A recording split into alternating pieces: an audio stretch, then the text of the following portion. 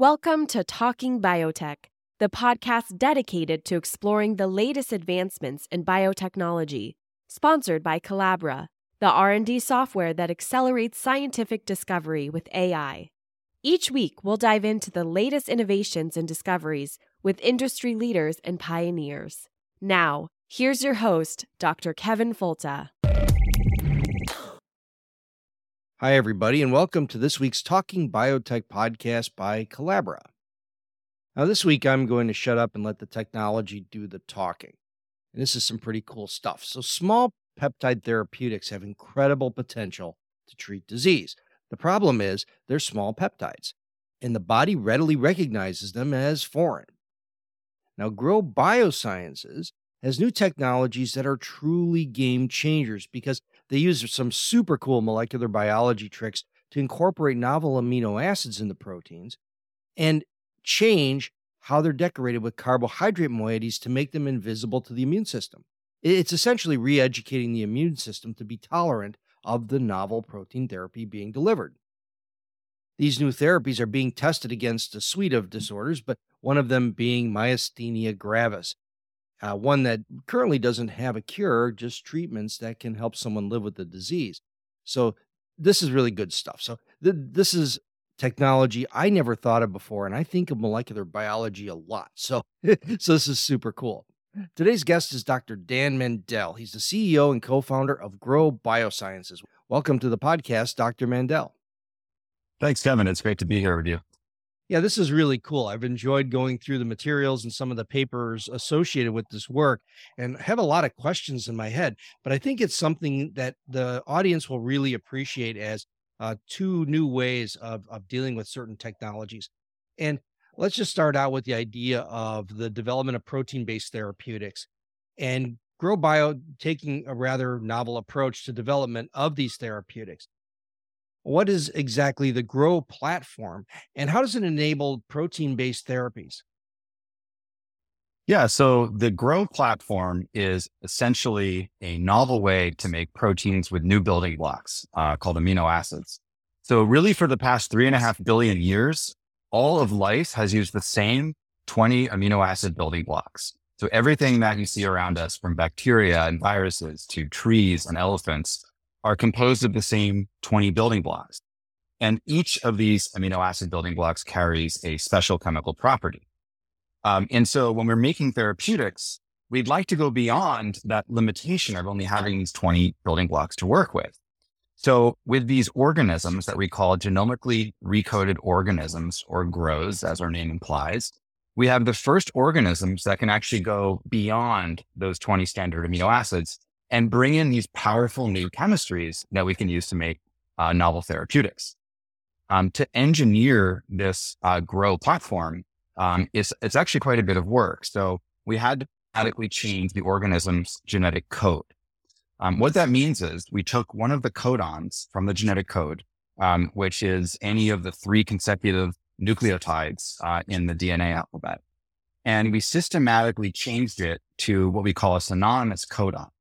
That is to say, we're changing the codon to another sequence that has the same meaning. But now that there are no instances of that codon in the genome, we can delete everything in the cell that would recognize or bind to that codon. So effectively what we've done is reassign that codon to now specify the incorporation of a new amino acid, what we call a non-standard amino acid. So these are really the first organisms that can go beyond the standard 20 amino acid building blocks and build completely novel proteins that nature could never consider before.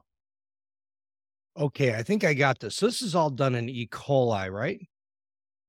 That's right. So the first organism that we've recoded is E. coli. That's largely because it's a widely used and relatively easy to use production platform.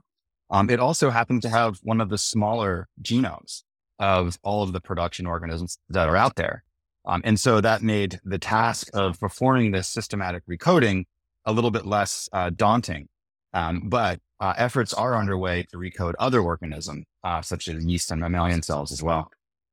And when you say a little less daunting, how many different edits did you have to make in those stop codons of E. coli to do this across an entire genome? So there are hundreds of changes that had to be made for this first organism. But we're now finishing another organism, which is going to have multiple codons reassigned. That is to say, now we can put in multiple different new chemistries simultaneously. And that took tens of thousands of changes to the genome. So you can start to imagine how difficult the early work was on these projects. Okay, so this is coming together for me. So now you free up this one codon that used to be assigned as a stop codon that now is available as a codon in the coding region of a transcript that now can recruit a tRNA with a novel amino acid. But where does that tRNA come from, and where is that novel amino acid come from that is attached to it? Yeah, great question. So for every new amino acid that we want to add to the alphabet, we actually engineer a new tRNA and an enzyme called a synthetase that attaches that amino acid to the tRNA. So this is the process that's oftentimes taken years. So part of what we've built at GRO Bio is a computational and high throughput screening infrastructure, which we call our high throughput biofoundry, to bring roughly order of magnitude acceleration to that process. So what we do is all of the different templates that nature and bring them into a design workflow that allows us to modify them to specifically react to this new amino acid. And through that process, we can now relatively rapidly engineer what we call this translational machinery. That's the tRNA and the synthetase for each new amino acid. Okay, now this is all starting to make even more sense because you have to have the tRNA attached to that amino acid. But what kind of amino acids are we talking about here? I mean, I know there's a lot of naturally occurring ones that are not in the 20 that are used translationally. So are these just from that set, like taurine and some of those, or are they really kind of novel amino acids with unusual properties?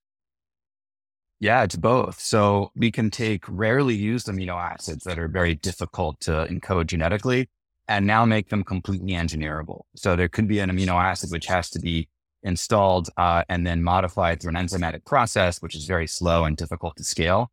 We can now make that as trivial as popping that codon into the protein coding sequence. But we can also put in totally novel amino acids, and we've done that as well.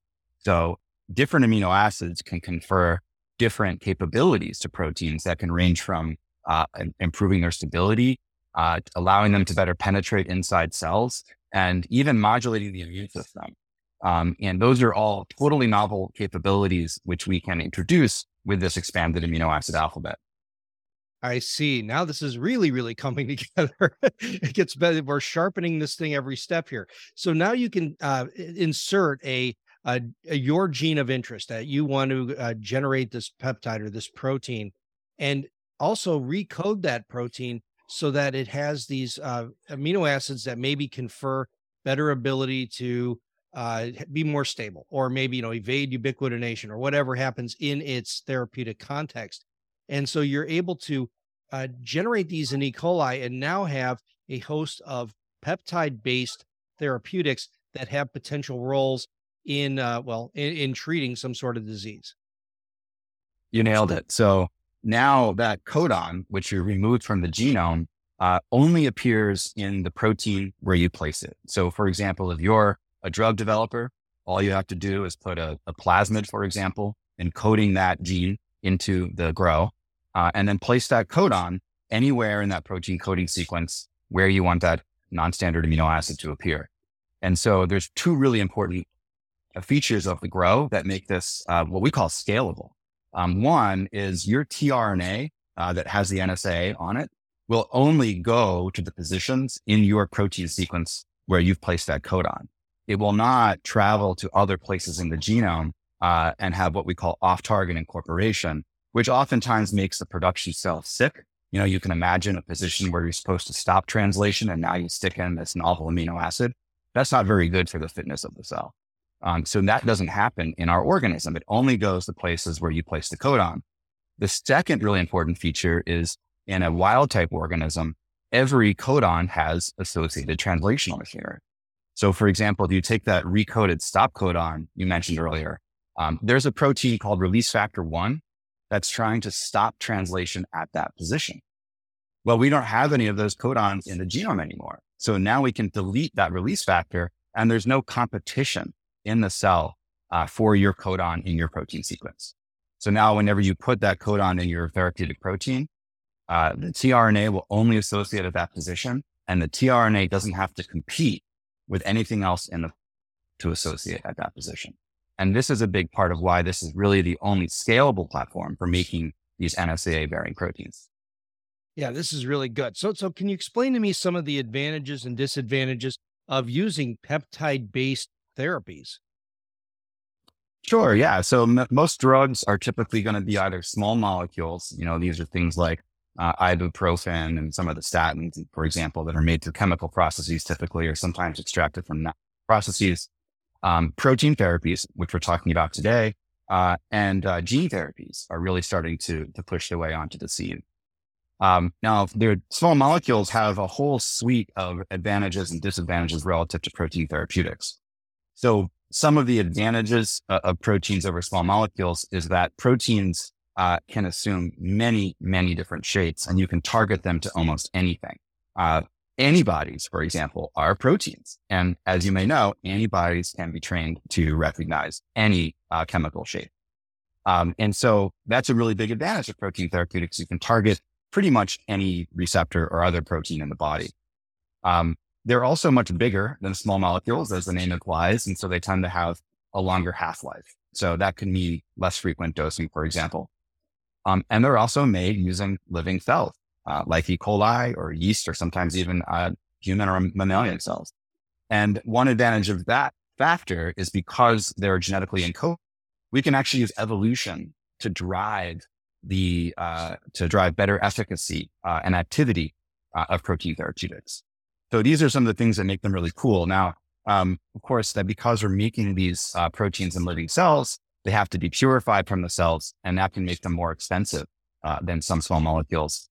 And the fact that they're bigger also means it can be tougher for them to get inside of cells to target certain diseases. And so there are some diseases that involve intracellular targets that at present are better suited for small molecules, but the field is making significant progress in developing cell-penetrating peptides and proteins as well.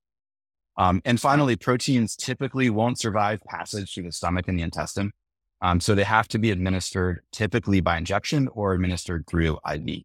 And so for that reason, many protein therapeutics are used for more serious diseases. And then, as I mentioned, gene therapies, this is where you typically are going to package a copy of a gene, a corrective gene, into a virus, is usually the common vector, and deliver that to the patient with the intent of correcting a mutation in the patient's genome that's causing a disease. And so when it's done right, the corrected copy of the DNA in the virus can overwrite the mutation in the patient's genome. And there's even a possibility of a one-dose cure for some diseases. And these are typically used for some of the most devastating diseases, like spinal muscular atrophy or Duchenne's muscular dystrophy. But the problem is really twofold. One is you may have off-target activity of that virus. And so if you edit the wrong spot, you can imagine that being devastating to a patient. The other is that, you may not be surprised to hear that humans have evolved for a very long time to avoid viruses. And so we typically have a powerful immune response to that viral delivery vector. That means that, first off, many people already have antibodies against the virus that we're trying to use to deliver the therapy, which means therapy won't be effective. And secondly, once your body's seen that virus, you can pretty much no longer deliver it. It's very difficult to redose, because if you didn't have antibodies against the virus before, well, now you probably do. And we are, in fact, as I mentioned, as we're developing these chemistries that allow us to modulate the immune system, actually working on that problem to be able to reprogram the immune system to allow delivery of gene therapies, among other things. Now, this is all really good stuff. I mean, people don't realize, as you mentioned, antibodies are proteins, and then insulin is a great example of a small molecule therapeutic too for diabetics. So it's something that's very common, much more common than we think sometimes. And GRO Bio's platform really is one layer deeper, because you have this pro-gly concept, which uses the non-standard amino acid library, but adding glycans to change how the immune system responds to that protein. And so what are glycans and how do they interact with the immune system? Yeah, so glycans are the sugar molecules that decorate most of the cells and proteins in your body. So you and I share the same glycan language, which is different than the language used by cows, which is different than the language used by corn, which is different than the language used by bacteria. And so, for example, this is one of the key ways that your body distinguishes self from non-self. If you have a pathogenic bacteria in your body, it's going to recognize that foreign glycan sequence. In fact, some pathogenic bacteria have gotten so clever, they've learned how to pluck glycans off of your cells and put them on them to avoid immune surveillance. As an example of how powerful this language is as far as discriminating self from non-self. And so the ability to engineer glycosylation on specific proteins has really evaded protein engineers for a long time. And so with ProGly, we're actually hoping to enable this for the first time, this ability to define that glycan signature on the surface of any protein and therein control how the immune system will respond to it. Okay, so are these just amino acids which, when you assemble the protein, are already somehow linked to that glycan, or that come kind of adorned with these Yes. molecular? Yeah, so that's how that works. All right, that's pretty cool. So, how does GRO Bio's technology create these custom glycosylated proteins? Yeah. So ProGly is one of several families of chemistries that we've enabled in the platform. So I mentioned, there are chemistries for improving stability. There are chemistries for enabling attachment of other things. And this is another family of chemistries, which has glycans on it. And so you can really think of these as like any other amino acid building block in the alphabet. And that's part of what makes it so powerful. Wherever you place that target codon in your protein coding sequence, the organism will install this glycosylated amino acid. And you can choose from a variety of effects on the immune system based on which glycan you use. So some of these glycans can cause a protein to be recognized as self. And so, for example, we could take an autoantigen and try to re-educate the patient's immune system to recognize it as a self protein to reverse an autoimmune disease. You could also imagine taking a protein which is on a cancer cell and training the immune system to attack that by using a different that would typically be used as a non-self signal, like from bacteria. So we can really go either way. Right now, the company is very focused on that first set of applications, tolerance, because it's actually one of the more difficult problems facing medicine. How do you train the immune system to recognize an arbitrary protein is safe, that it's a self protein? And this is, in our minds, really the first way that's, I think, quite convincing to do it for any protein in a facile way. Yeah, that's the real breakthrough solution, it sounds like. But one of the barriers that I can imagine is that glycosylation is readily reversible. There's enzymes that put them on, enzymes that take them off. And are these special proteins that you're creating resistant to those enzymes that remove glycosylation signals, or just to make sure that these things have a longer half-life or are not evading the mechanisms of the cell? It's a great question. And so, in fact, once a glycosylated protein is taken up by an immune cell, those enzymes you mentioned are actually inside the immune cell and they remove the glycans. And the idea there is they want to present the underlying protein sequence to other immune cells to educate them about that antigen. And so in our case, we actually want those glycans to get removed. So for example, if we're trying to tolerize a patient to a protein that's causing an autoimmune disease, we want to tolerize them to the underlying sequence that's driving that disease. And so we can take that exact same sequence, but now we can use a glycosylated version of it. And what that does is when the glycosylated protein encounters that immune surveillance cell, that cell recognizes those glycans as self. It then removes the glycans and presents the antigen to other cells to say, hey, this is a self protein, stand down. And that's really the power of the approach. You can use that for any protein sequence, and you can educate the immune system to recognize that sequence as self. Yeah, so this would have tremendous application inside many autoimmune diseases, it sounds. Absolutely. Yeah. Yeah, so that's where we'll go next. So we're speaking with Dr. Dan Mandell. He's the CEO and co-founder of GRO Biosciences, and this is Collabora's Talking Biotech podcast. And we'll be back in just a moment. This episode is brought to you by Collabra, the data monitoring platform designed to reveal research insights and streamline reporting across your organization. With Collabra, you'll gain a comprehensive view of your research workflows, simplifying scientific IP governance, compliance, and analysis. Visit Collabra.app to learn how you can transform your research process today. COLABRA.app.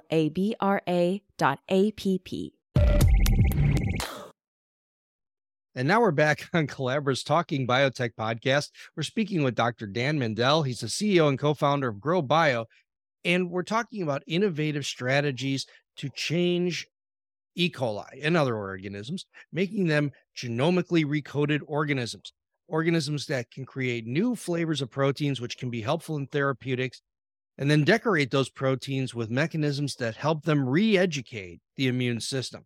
And where this gets exciting is when we start to talk about application, because there's so many different diseases, especially autoimmune diseases, that really defy most, or which defy many of the modern therapeutics. That many of these are maintenance type drugs that don't cure the problem. They just allow someone to live with it a little bit longer and more comfortably.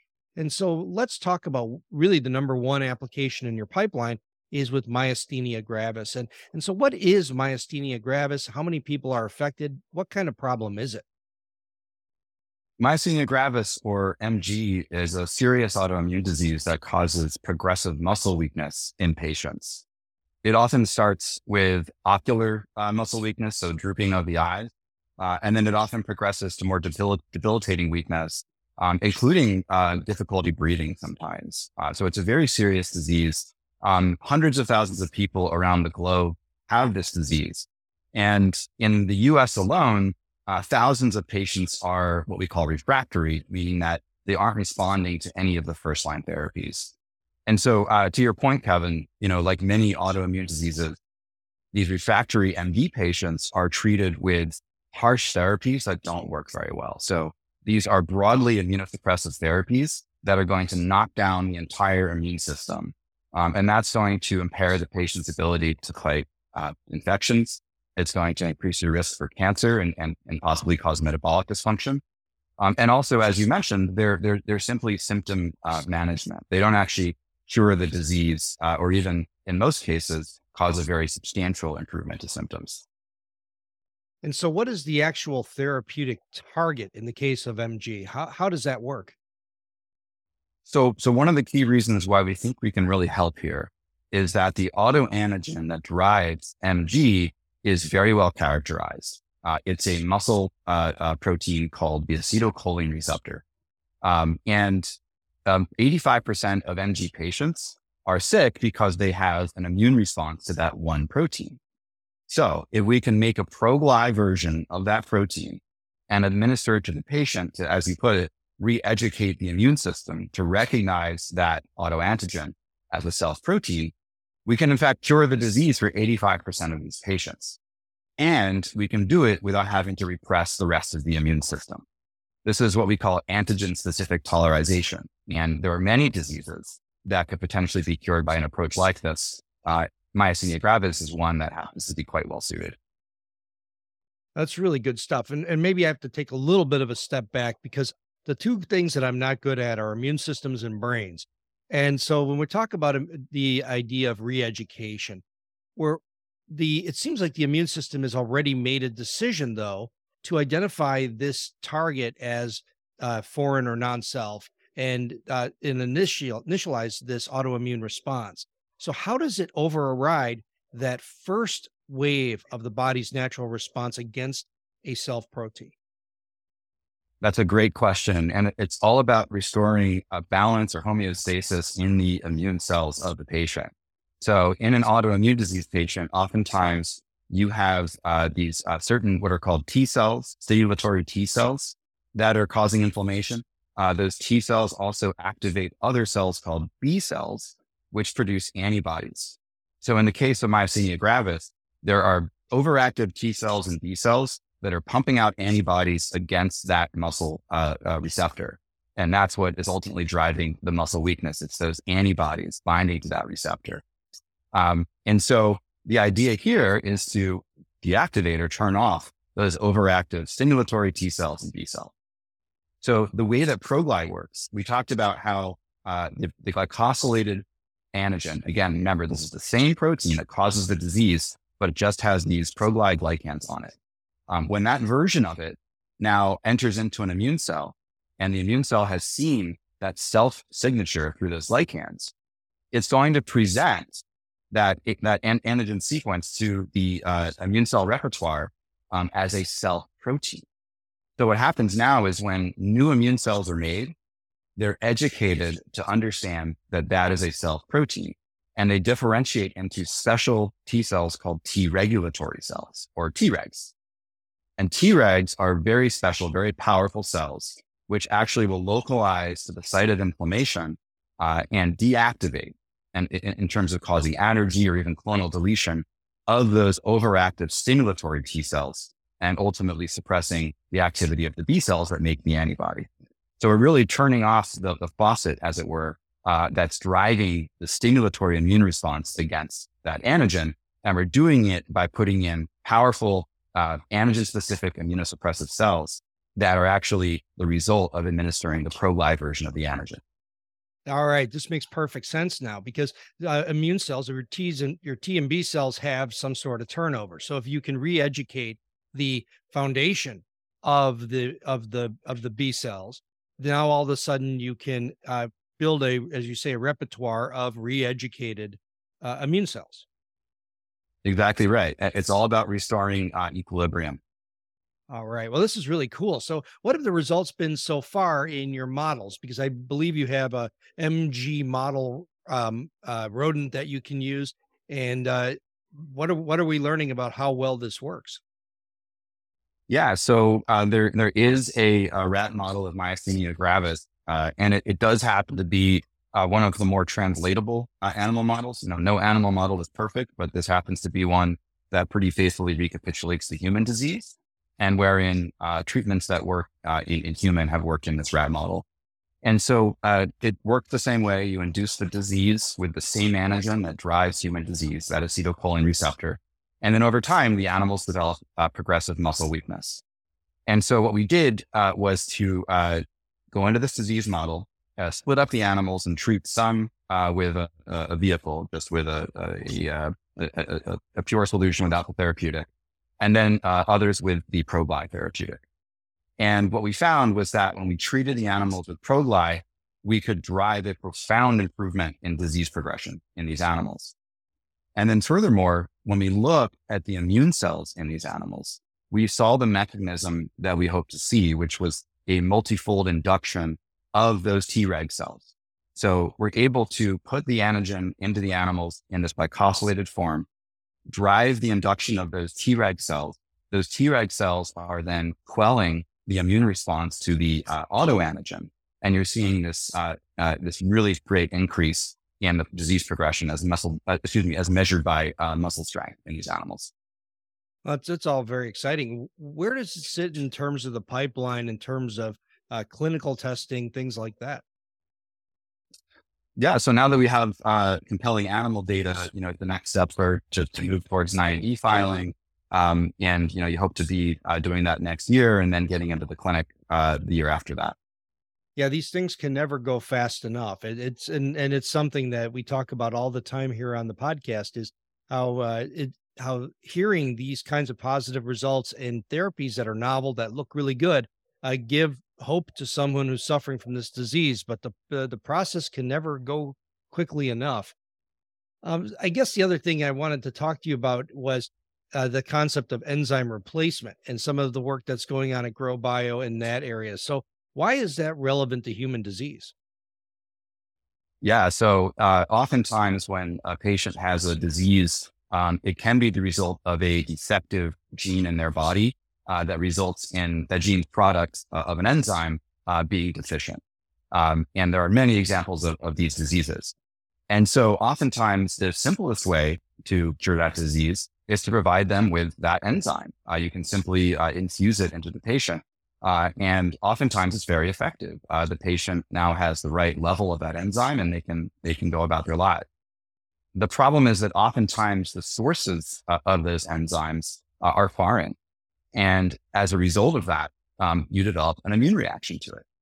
So we just talked about how ProGly can tolerize patients to proteins from within themselves, right? Autoantigens.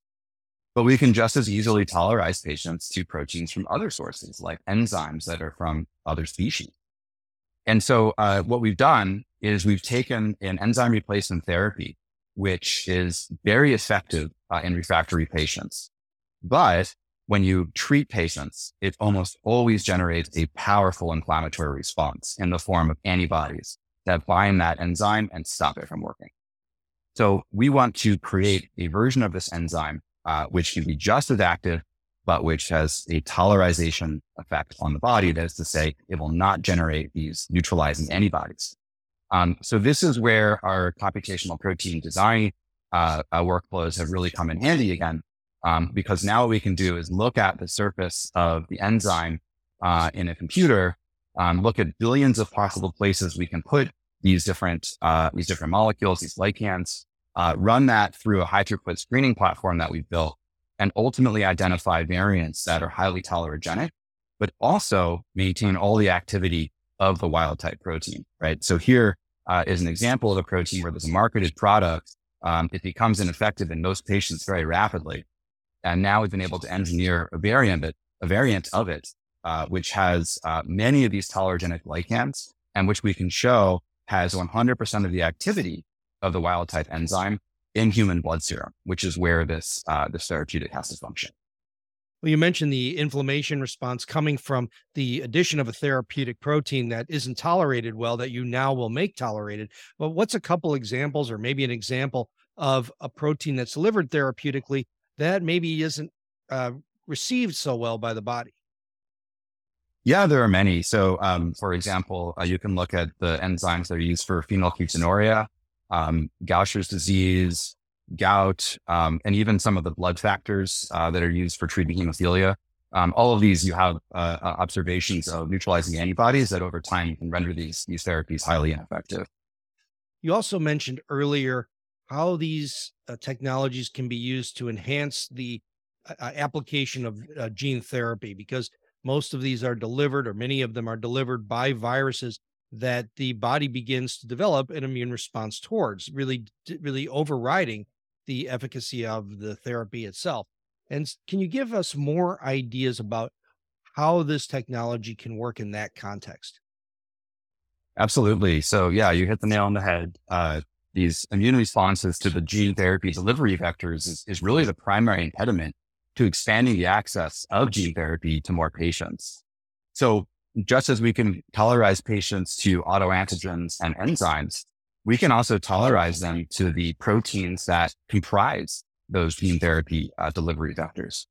So the little twist here on what I described earlier, and I'll mention we have a couple different approaches in the works, but one of the approaches that we pursue is to take those key immunogenic proteins from the virus, express them in our platform with those ProGly amino acids, and then basically create an empty viral delivery capsid, which is used prior to the gene therapy treatment to educate the immune system to receive that treatment and not react to it. So it's not itself a gene therapy. It's almost like a tolerogenic vaccine that you give prior to treatment. And this is actually well in line with the way you might treat a patient now, but it's done by hitting them with a corticosteroid or another immunosuppressive. Here, again, we're trying to create an antigen-specific tolerization.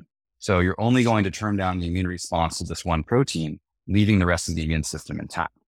And in principle, that can be done both to eliminate the pre-existing antibodies that make some patients ineligible for treatment, as well as to eliminate or prevent the emergence of antibodies subsequent to treatment to enable redosing. And as I mentioned earlier, it's very hard to redose gene therapies right now. This is a way that for the first time, we could potentially give multiple doses of these life-saving therapies, and perhaps at a safer and lower dose as well. Yeah, this is one of the major barriers that really keeps gene therapy, well, some gene therapies from being effective. And so what you're doing essentially is a pre-treatment that says, hey, body, pretty soon you're going to be seeing this, and and kind of educating or re-educating the immune system to not respond to that particular new antigen. That's exactly right.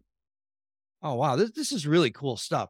So when you look at the current pipeline of different products that you're talking about at GRO Bio, we talked about the potential therapy for myasthenia gravis. Where's everything else?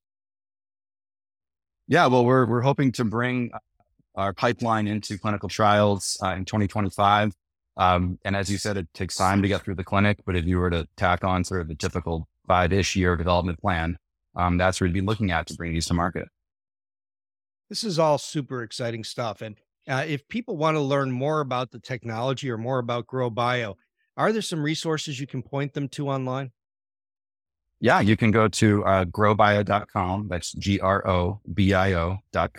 And you can learn more about our GRO platform, the ProGly approach. We also have another set of chemistries called Duralogic that I alluded to earlier that can make proteins more stable to improve half-life and dosing. And we also have a lot of information there on ideas around future chemistries and basically how the company functions and works. We're also on Twitter, Instagram, Facebook. So feel free to hit us up on social media. We try to put out material pretty regularly, and you can hear what we're up to. No, very good. And where do they find you on Twitter? We're GRO_BIO, both for Twitter and for Instagram. And then we're also on LinkedIn. Very good. That's very, that's very helpful. Well, very good. Well, Dr. Dan Mandell, really appreciate your time today on this. This has been, for me, one of the most technology dense versions of the podcast I've done in a very long time. And I'm going to have to really go back and scratch my head on this because it just is, it's amazing technology with really more applications that we probably haven't even thought of yet. So thank you very much for your time today. Terrific speaking with you, Kevin. I'm looking forward to receiving my densest technology trophy from you this year. But these are fantastic questions. It's been a real pleasure chatting with you. And as always, thank you for listening to Collabora's Talking Biotech podcast. Think about how this company has now taken these new novel approaches to solve a really important problem of myasthenia gravis and how these may be applied to other immune disorders, so many of which are really just diseases that have to be maintained because of a lack of response to therapies.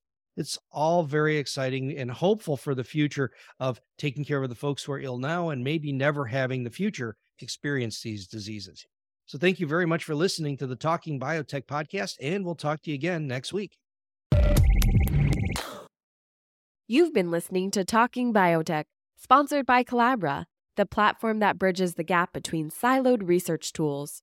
With Collabra's electronic lab notebook, scientists can work together in real time, sharing data and insights with ease. Revolutionize your research collaboration. Sign up for a demo today at collabra.app, collabra.app.